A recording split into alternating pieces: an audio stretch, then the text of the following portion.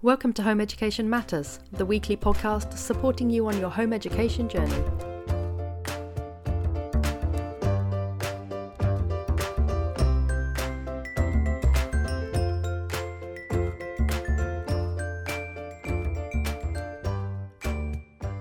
Hello and welcome to Home Education Matters, and today I am joined by Claire Johnson, and we are going to be talking about physics, and primarily we're going to be looking at physics at key stages 3 and 4, because obviously before that it tends to be just a more general science. So today we're going to be focusing primarily on the provision of physics when you home educate. So hello Claire, thank you very much for joining me today, and do tell us a little bit about yourself for our listeners.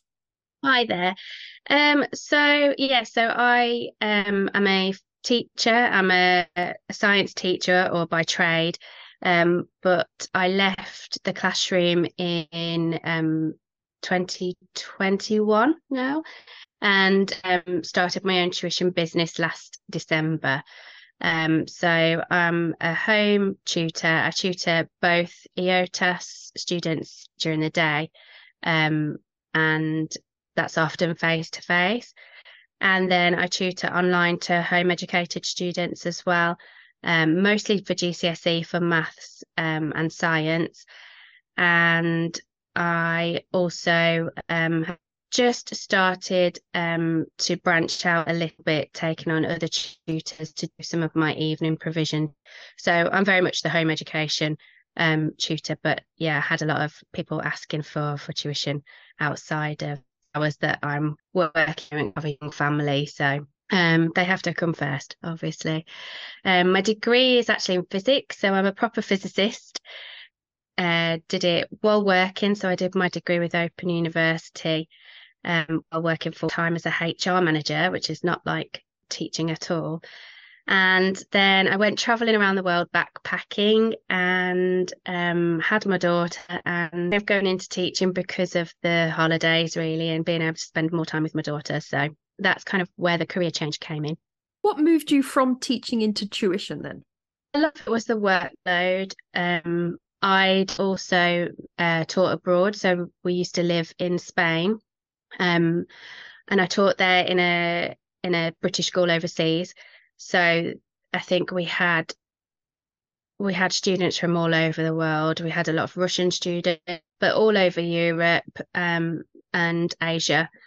So I was kind of with a lot of different cultures, and I had a lot of autonomy and kind of teach the way I really felt that students benefited from. And that was really, really, really nice. And then when we moved back to the UK, I kind of felt a bit disillusioned. Teaching had changed a lot. It was a very corporate feel, and I found that a little bit difficult to get back into, I think. And also there was the fallout from all the pandemic. There was a lot of students who had real health problems that hadn't been dealt with well enough, because there just wasn't the pre-planning. You can't plan for a pandemic, can you? So that was another thing that I kind of felt like I could help more by working on a more one-to-one level with students rather than in a mainstream environment, really. So you found that when you were teaching in the school setting, it was very different, I'm guessing, in the Spanish environment, was it, to the UK, and that when you came back to the UK, it felt somehow more constricted. Is that what you're saying? Yeah, for me it did. I think in the Spanish school, I think I felt trusted as a professional more than in the UK, and also a lot more respected by the students and the teachers. The parents. I feel like in a lot of cultures, education is treated differently to how it is in the UK.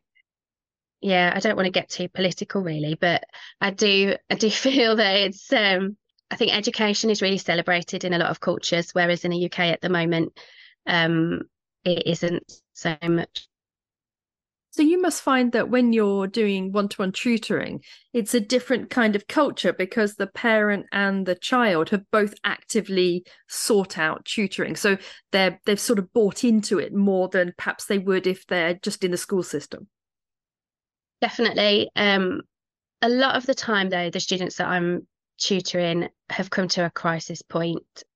there's different kinds of student that I'm kind of tutoring at the moment. So those really are probably the EOTAS ones, the ones that really feel like they've been failed by the system, and they're desperate for help, and they're probably looking more at the maths rather than the science. They just want to get the maths and English done and be able to move forward and move on after some quite traumatic experiences within the education system, and also trying to fight to get the help that they need and they feel that they deserve. A lot of parents and students have been through years of fighting at that point.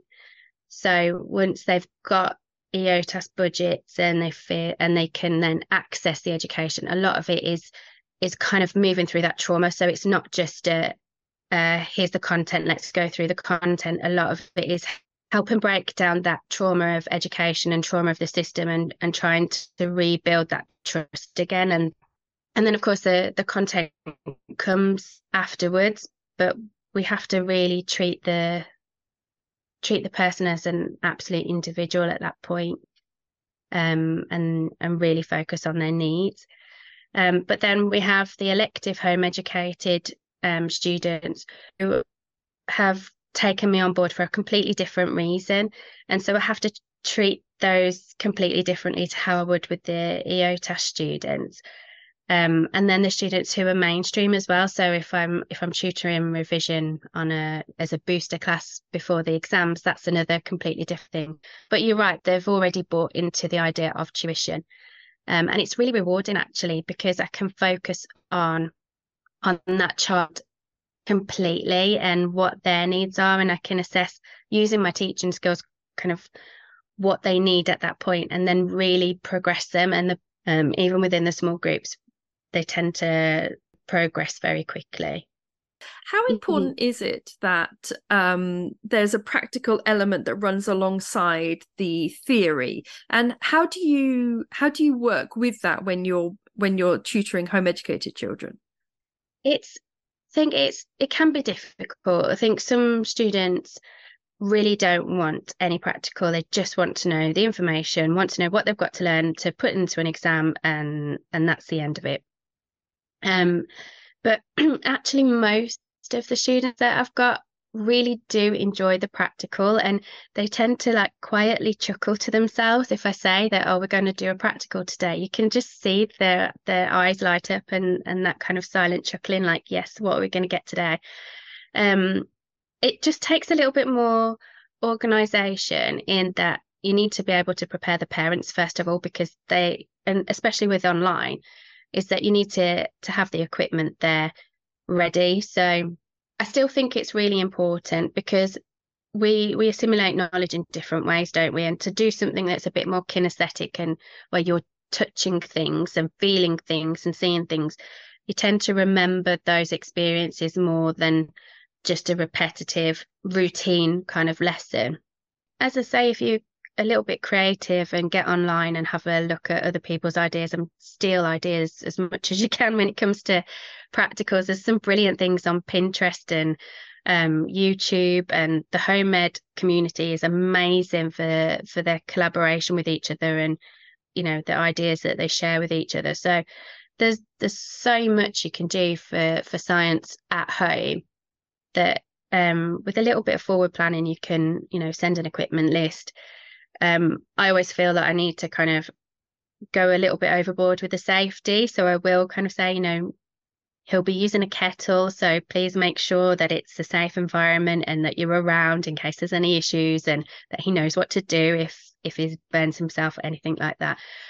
But then also I do say he won't be doing anything more difficult than making a cup of tea, though. So just to put things into perspective, and a lot of the practicals are fun. Like we can do chromatography practicals at home, and convection currents. I mean, we won't be using potassium permanganate, but you can get those dental disclosure tablets, which work just as well.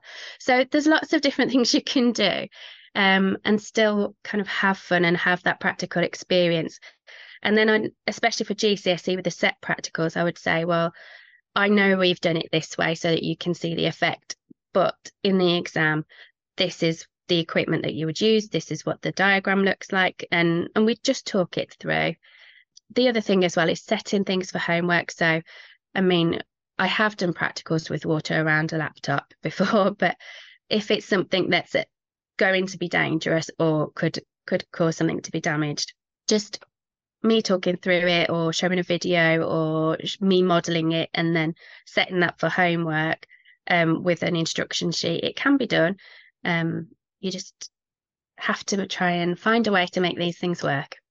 Yeah, and I did a very interesting podcast about the Charlotte Mason approach, and it was actually, I think it was called something like the Charlotte Mason approach through exams or through the exam period, because I know that the expert that I talked to there, the Charlotte Mason expert, said that she taught her children their GCSE sciences almost solely through practicals. So they would do these practicals, and they would talk all about the sort of theory behind the practicals. And there's no doubt that it is a really nice routine. You know, you mentioned about how the child responds when they know that it's going to be like a practical, that lesson. And it reminded me of when I was at school and they would wheel in the TV. That's how old I am. They would wheel it in on a trolley, and you could sense that kind of palpable excitement that, oh yeah, it's a TV lesson. And it's very much like that with practicals, isn't it? Yeah, and it was even more special when the teacher before had forgotten to rewind the video, and you knew you had about 3 minutes of chatting to your best mate about what we were going to do after school. That is so true. I remember that too. So, talking about practicals, I'm guessing that, just for our listeners, that's why we as home educators do the international GCSE or the IGCSE as opposed to the GCSE. So just tell us a little bit about the differences between the GCSE and the IGCSE when it comes to physics. There's not much difference when it comes to the content. I will say I'm only familiar with the Edexcel, the Pearson IGCSE.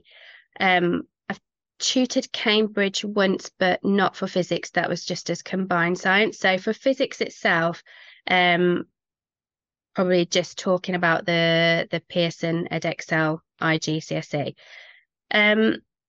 So yeah, content-wise, there isn't much difference. There's a few topics that are on the GCSE that aren't on the IGCSE, or subtopics really. So things like lenses are on the GCSE but not on the IGCSE. Upthrust comes up in the GCSE rather than the IGCSE, but each GCSE is slightly different. So OCR, AQA, and Edexcel, they all have slight differences in their content.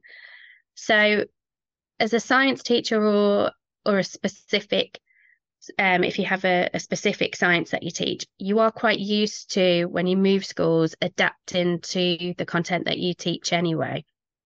So I think it's really important that for somebody that's home educated, if they're looking at doing a GCSE, that even then the resources that you're using, make sure that they are compatible with the board that you're using, because of these slight differences in content.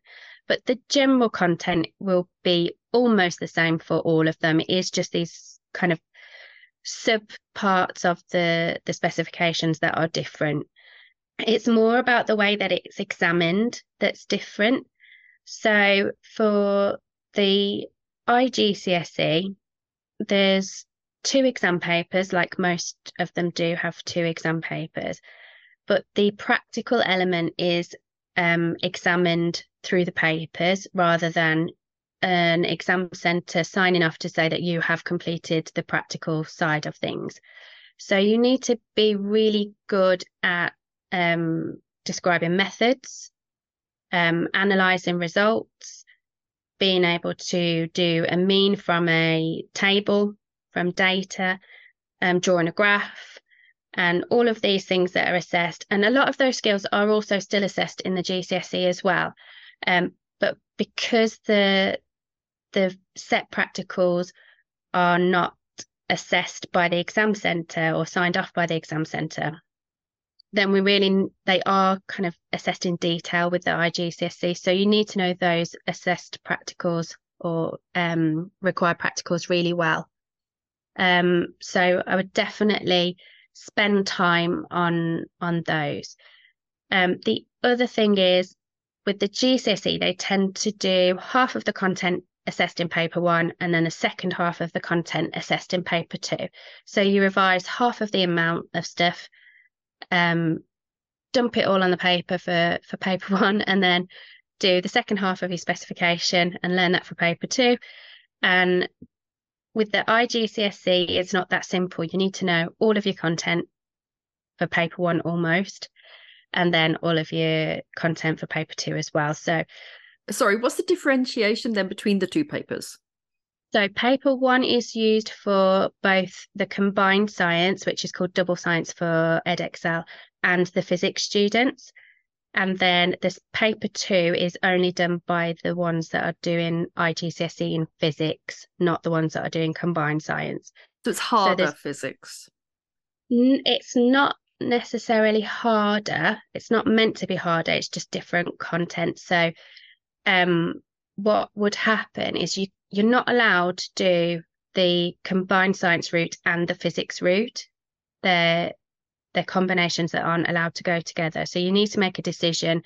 Are you going to go and do combined science, or are you going to do the sciences separately?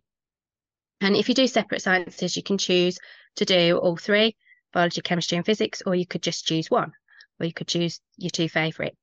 And a lot of home educated students that I've got, a lot of them do just pick 2 that they like, or pick the one that they like. So that's quite nice. It gives you that choice.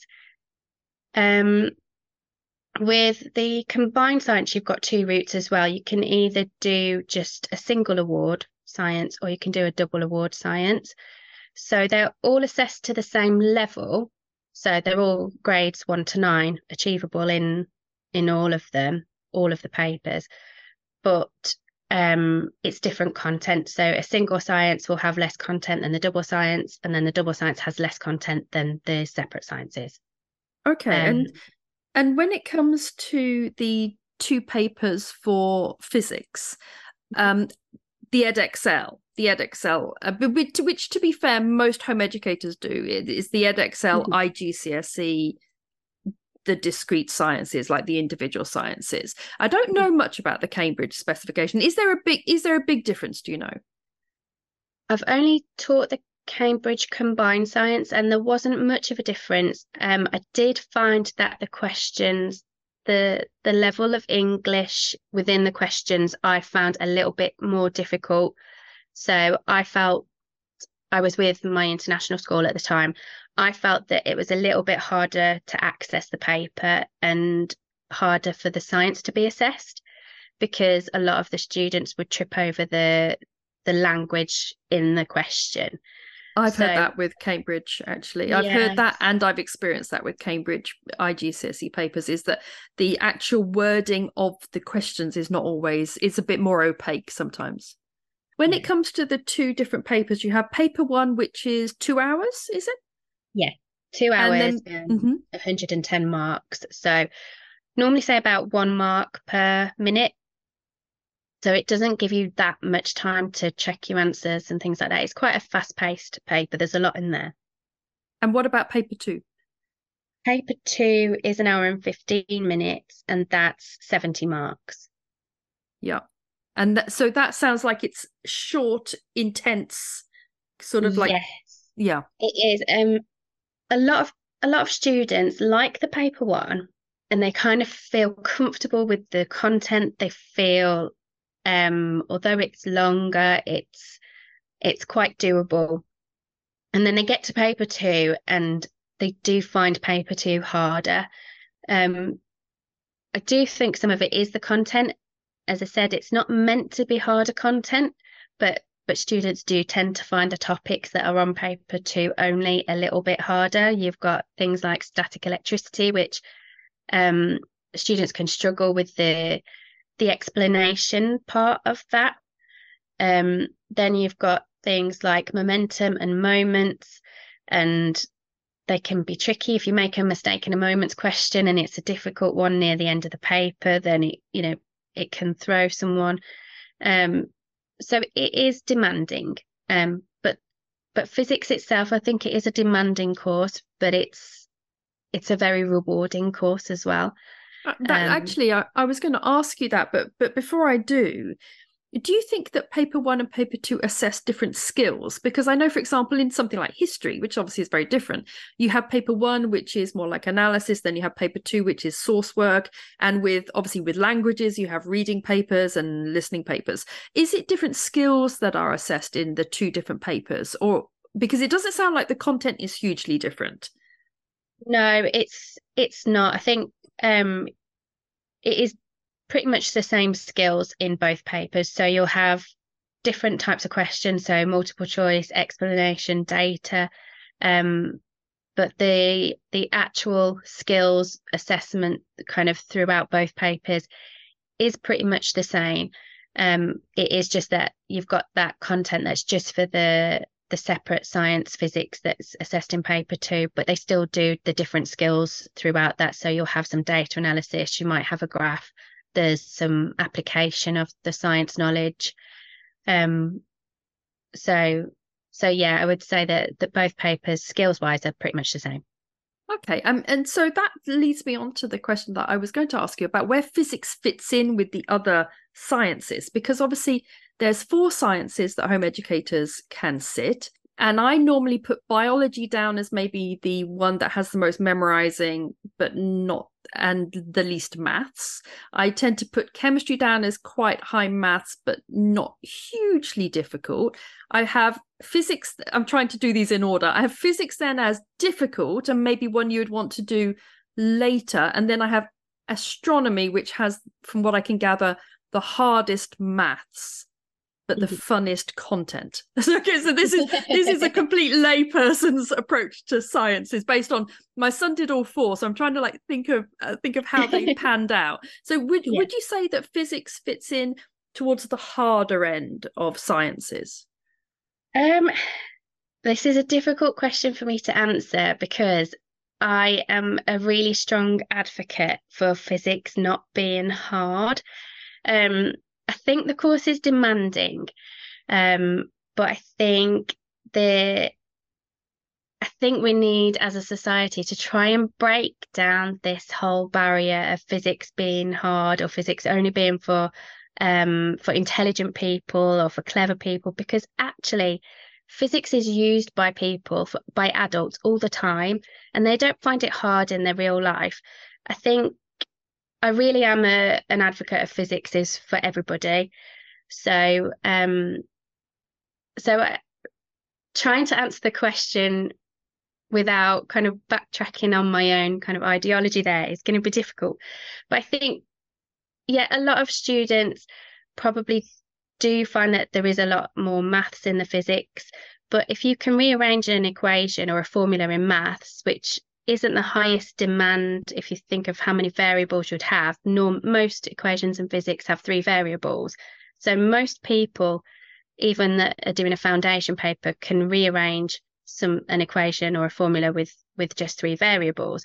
So that means that that's actually most of the maths there is done. If you can substitute into an equation, then again, most of the maths is done. So, a little bit on significant figures and rounding throw in there. So a lot of the maths isn't that difficult. What about the concepts though? Because physics has quite big concepts, doesn't it? It does. And I think I think we need to tackle how we kind of look at these concepts from earlier on in our education, because I find that I often have to fix a lot of misconceptions as a GCSE tutor, and that's a lot harder sometimes than if we kind of catch students at the right ages.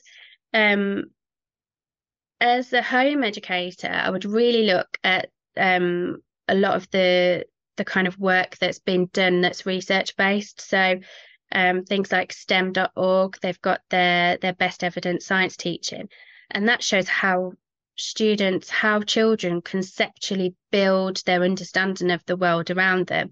And it's fantastic at kind of picking up these misconceptions that students have, and that really does help break down a lot of the conceptually difficult things, because you can really work and understand them in a different way. And that's really some really good research that's been done there.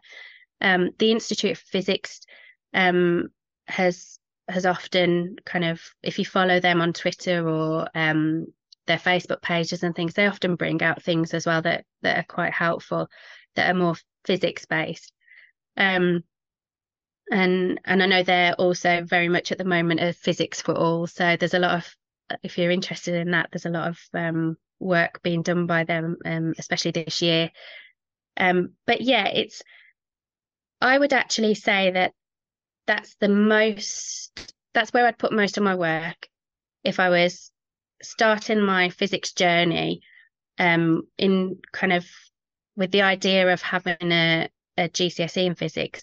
I would spend more of my time worrying about how do I understand the concepts within physics and how do I explain those to another person who might not understand those concepts in physics. If you can do that, that would be a lot more beneficial than spending hours worrying about equations, because although equations is a big part of the marks, I suppose, it is one kind of skill or a couple of skills that we're just repeating. So as long as you've got the maths behind you, that bit's not too difficult, but you've got to be able to understand the physics to enjoy the content, really. And if you enjoy the content, then you can pass your GCSE. And what about A level? What are the options for people that want to go on and do A level physics from home? So you can do the international A level. So you could do that as the AS or the A level, which the Edexcel iGCSE, that leads on to the A level, the international A level, and it's a good preparation for that. So I mean that was definitely more my mum's actual territory and my old school. We're both physics teachers. So yeah, she's definitely the one to speak about that. Outside. Sorry, I've been interrupted. I've got my 4-year-old here. Sorry about that. No worries. So I have one last question that I wanted to ask you, and that was about the move from GCSE to iGCSE, because you mentioned that with all the specifications and then with GCSE versus iGCSE, that there was a slight difference in content, but you implied that there wasn't a drastic difference. So for a lot of home educators, there's a number of resources online for GCSE sciences that maybe aren't available for iGCSE sciences. And a lot of people, they know that they want to prepare for the iGCSE, but the cheap and the easy resources are there for GCSE. So at what point would you recommend that they make a jump from GCSE to iGCSE before the exam? Like how much time would they need to cover that little bit of additional content that isn't covered with the GCSE resources, for example? I don't think it would take that much, but really I would probably start, if I knew that I was going to take the iGCSE, I would plan my curriculum based on the iGCSE from the start, because I think the way the specification is written, it helps you to see whether the links are going to be made between one part of the specification and another part of the specification. So I would definitely kind of say, if you were going to do topic 1 on forces and motion, I would find out what's on the specification for the iGCSE, and then for each specification point, then go and borrow that information from the GCSE stuff that's available, definitely, because a lot of it, the physics isn't different. But just being able to organise it in your mind and in your brain, in the way that the iGCSE is organised, would be much more helpful, because even though the content's very similar, as I said, there are these sub points of the specifications that are different. So they are just slight differences. The way that they're organised and ordered is very different. So OCRs kind of starts with the model of an atom, whereas, that's not even in the iGCSE. So I wouldn't even kind of waste time learning content that isn't on the specification. I would just focus on what the IGCSE has. Yeah, that's good advice. So you would recommend printing off the specification for the IGCSE and then saying, okay, topic 1 is forces and motion. I can then find a GCSE resource that deals with forces and motion, and then you'd go on to the next thing on the IGCSE specification and then look for a resource based on that, right? Yeah, definitely. I wouldn't necessarily teach the IGCSE in order. I would do it by topic if possible, but for instance, in my groups, I do tend to move around a little bit differently, because I personally feel that say momentum and moments are put next to each other on the IGCSE specification, and I find that students then muddle them up because they sound similar, but they're They do. completely different things. So I tend to do momentum, and then I'll leave moments, and then I'll do moments kind of in a few months' time, which also gives me a chance to revise some of the forces things.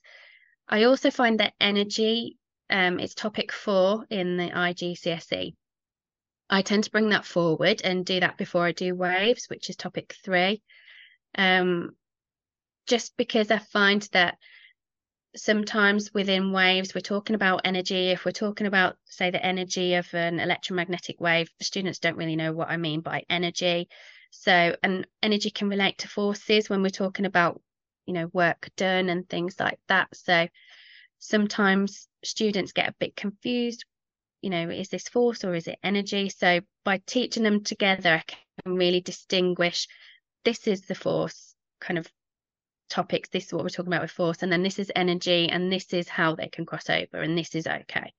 But there's very specific language that we need to use with energy, so it helps kind of develop the forces a little bit more in depth. So I like to do energy after forces. And then the later topics, kind of topic 5, some of that you could do very early on. The model of the atom, for instance, it crosses over really nicely with chemistry. So you could do that then, or you could leave it in topic 5 and it's like a revision of chemistry. So I do kind of leave it in topic 5 normally myself. If you're doing physics, is there another science that lends itself nicely to running alongside it? Would you say that it's chemistry? Yeah, I think so, chemistry. There is this with the states of matter kind of part, there is quite a bit of crossover in that sense.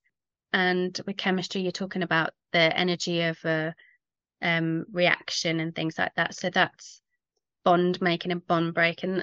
There's a bit of crossover there with the physics, and then changing states and things like that. So I think physics would kind of do it a little bit differently to the chemistry, but a lot of my students I'll have for chemistry and physics, so I can link the two and kind of say, well, for your chemistry exam, make sure you include these points. For your physics exam, you've got to see it from this perspective and include these points. But it's nice to be able to revise the other one at the same time, which is good. Yeah, that's really helpful. And it's really helpful to get a sense of that you don't necessarily have to do the units in a very linear way. You can mix them around and do them sort of in an order that feels more logical to you. So do you have any other sort of big tips that you would give to people that are helping their home educated child do physics at home?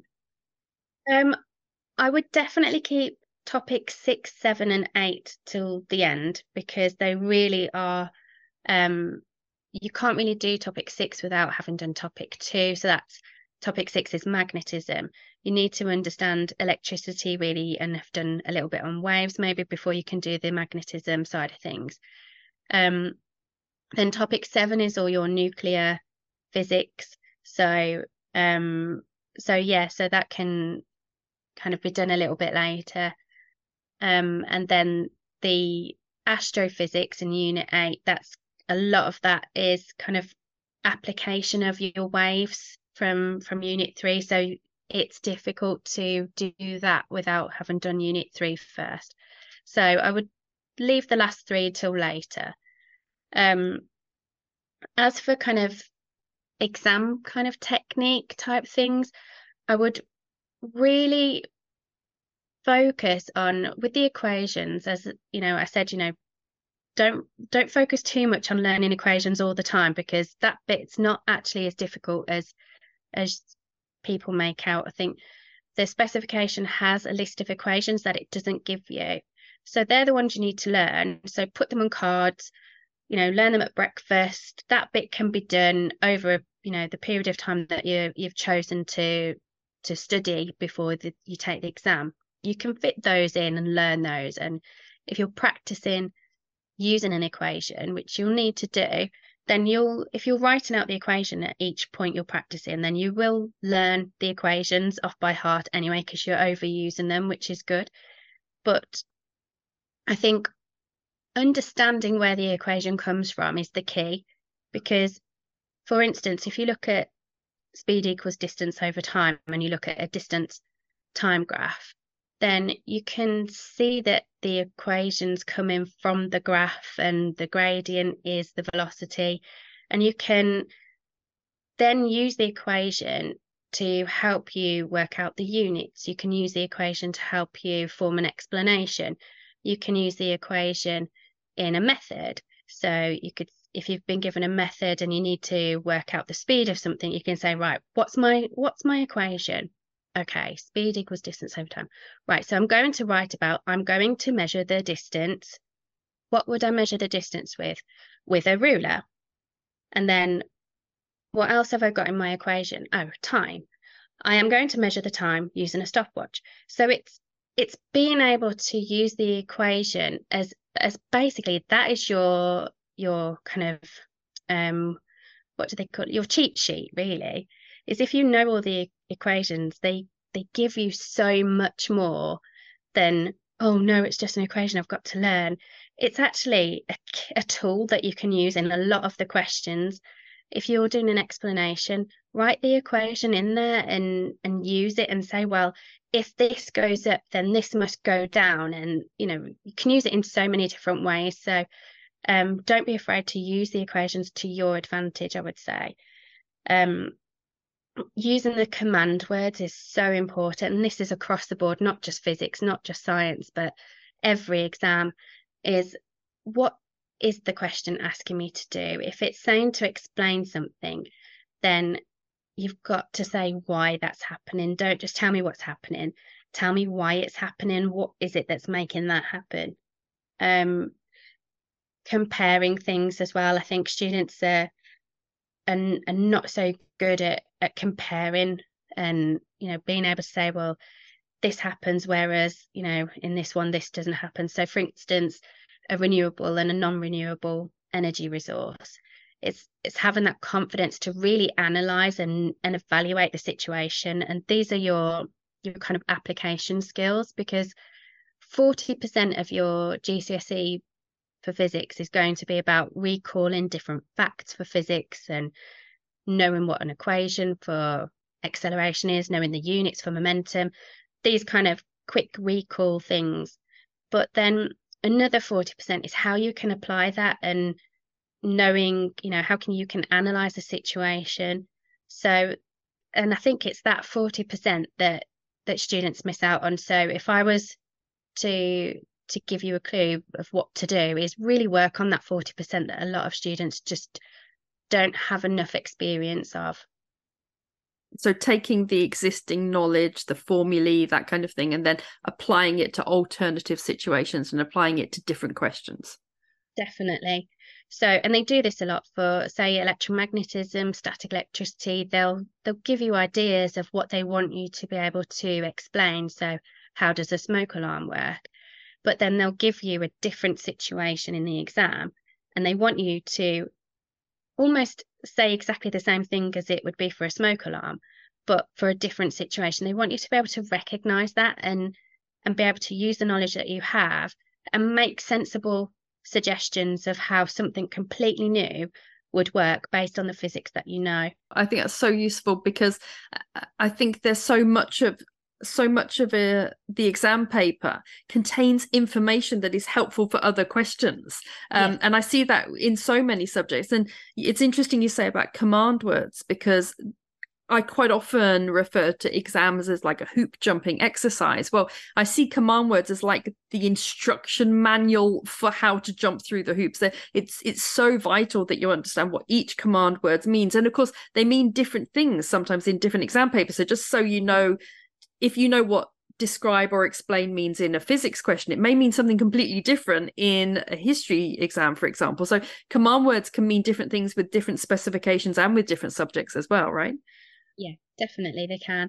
And I don't know if a lot of parents know, but the specification for Edexcel, they literally have a list of command words, and it's really, this is why I like this as a specification, because it really is so clear how you can help yourself in that perspective. I think the hard thing is probably finding the content, but lots of past paper questions as preparation for the exam would give you enough of a broad range of questions to show how they might ask you to apply your knowledge to something else. So that's where I would try and I'd use those as resources to gain the experience in that, because you do need to learn the content first and practice your equations and practice things, but that application really does come later with the practicing of the exam questions.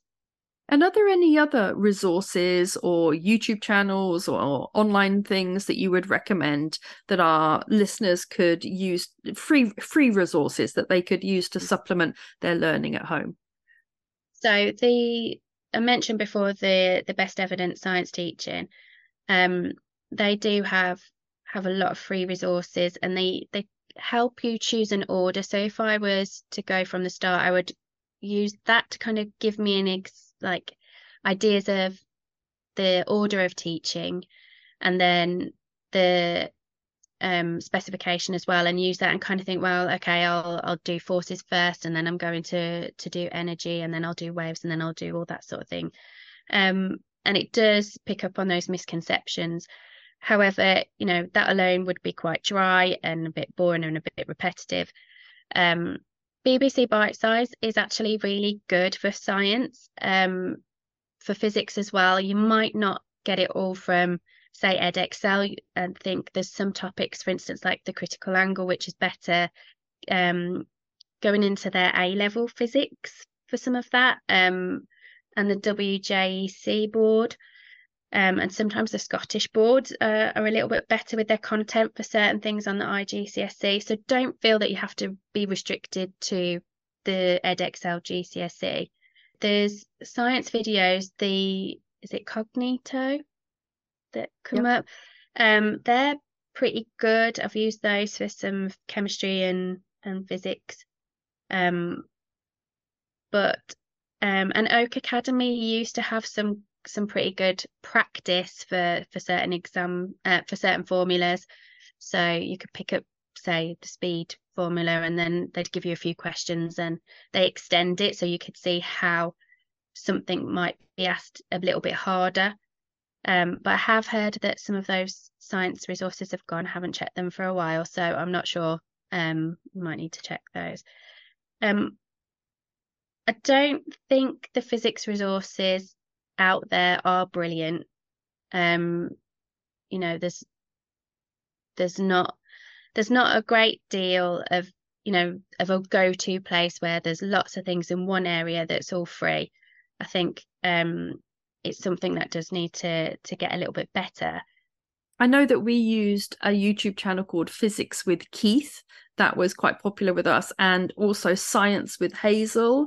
I think they were both quite helpful YouTube channels. But for those, I know that science tutors are massively in demand and oversubscribed, but for those of our listeners who might want to get in contact with you, Claire, and might want to sort of follow up on having tuition with you, could you let us know your social media links, your website link, that kind of thing, so any of our listeners could get in touch if they wanted to? Yeah, my Facebook is probably the easiest one, which is Miss Johnson Tutor. And then I've got the link tree on there that kind of shows you to everything else, and you can get in touch there. Yeah, so that's probably the easiest one. I am on Instagram as well, but nobody seems to go on Instagram for that. I don't know if it's going to be emerging at some point, but no, it tends to be the Facebook groups and things. I think I do tend to kind of be there on the home ed, offering advice on science quite a lot. So I think a lot of people probably see me as Miss Johnson Tutor.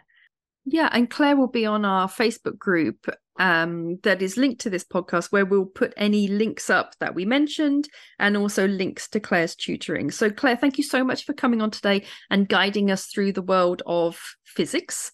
I know that, yeah, I know that I'm not great with science, but my son loves science, so he's forced me out of my comfort zone when it comes to sciences. But you've given us some really good practical information about the exams, but also some really good advice about how to tackle the actual papers and the sort of things that they're looking for and how to revise and how to study for it. So thank you so much, Claire. It's been great having you on the podcast today. No problem. Thank you ever so much for having me.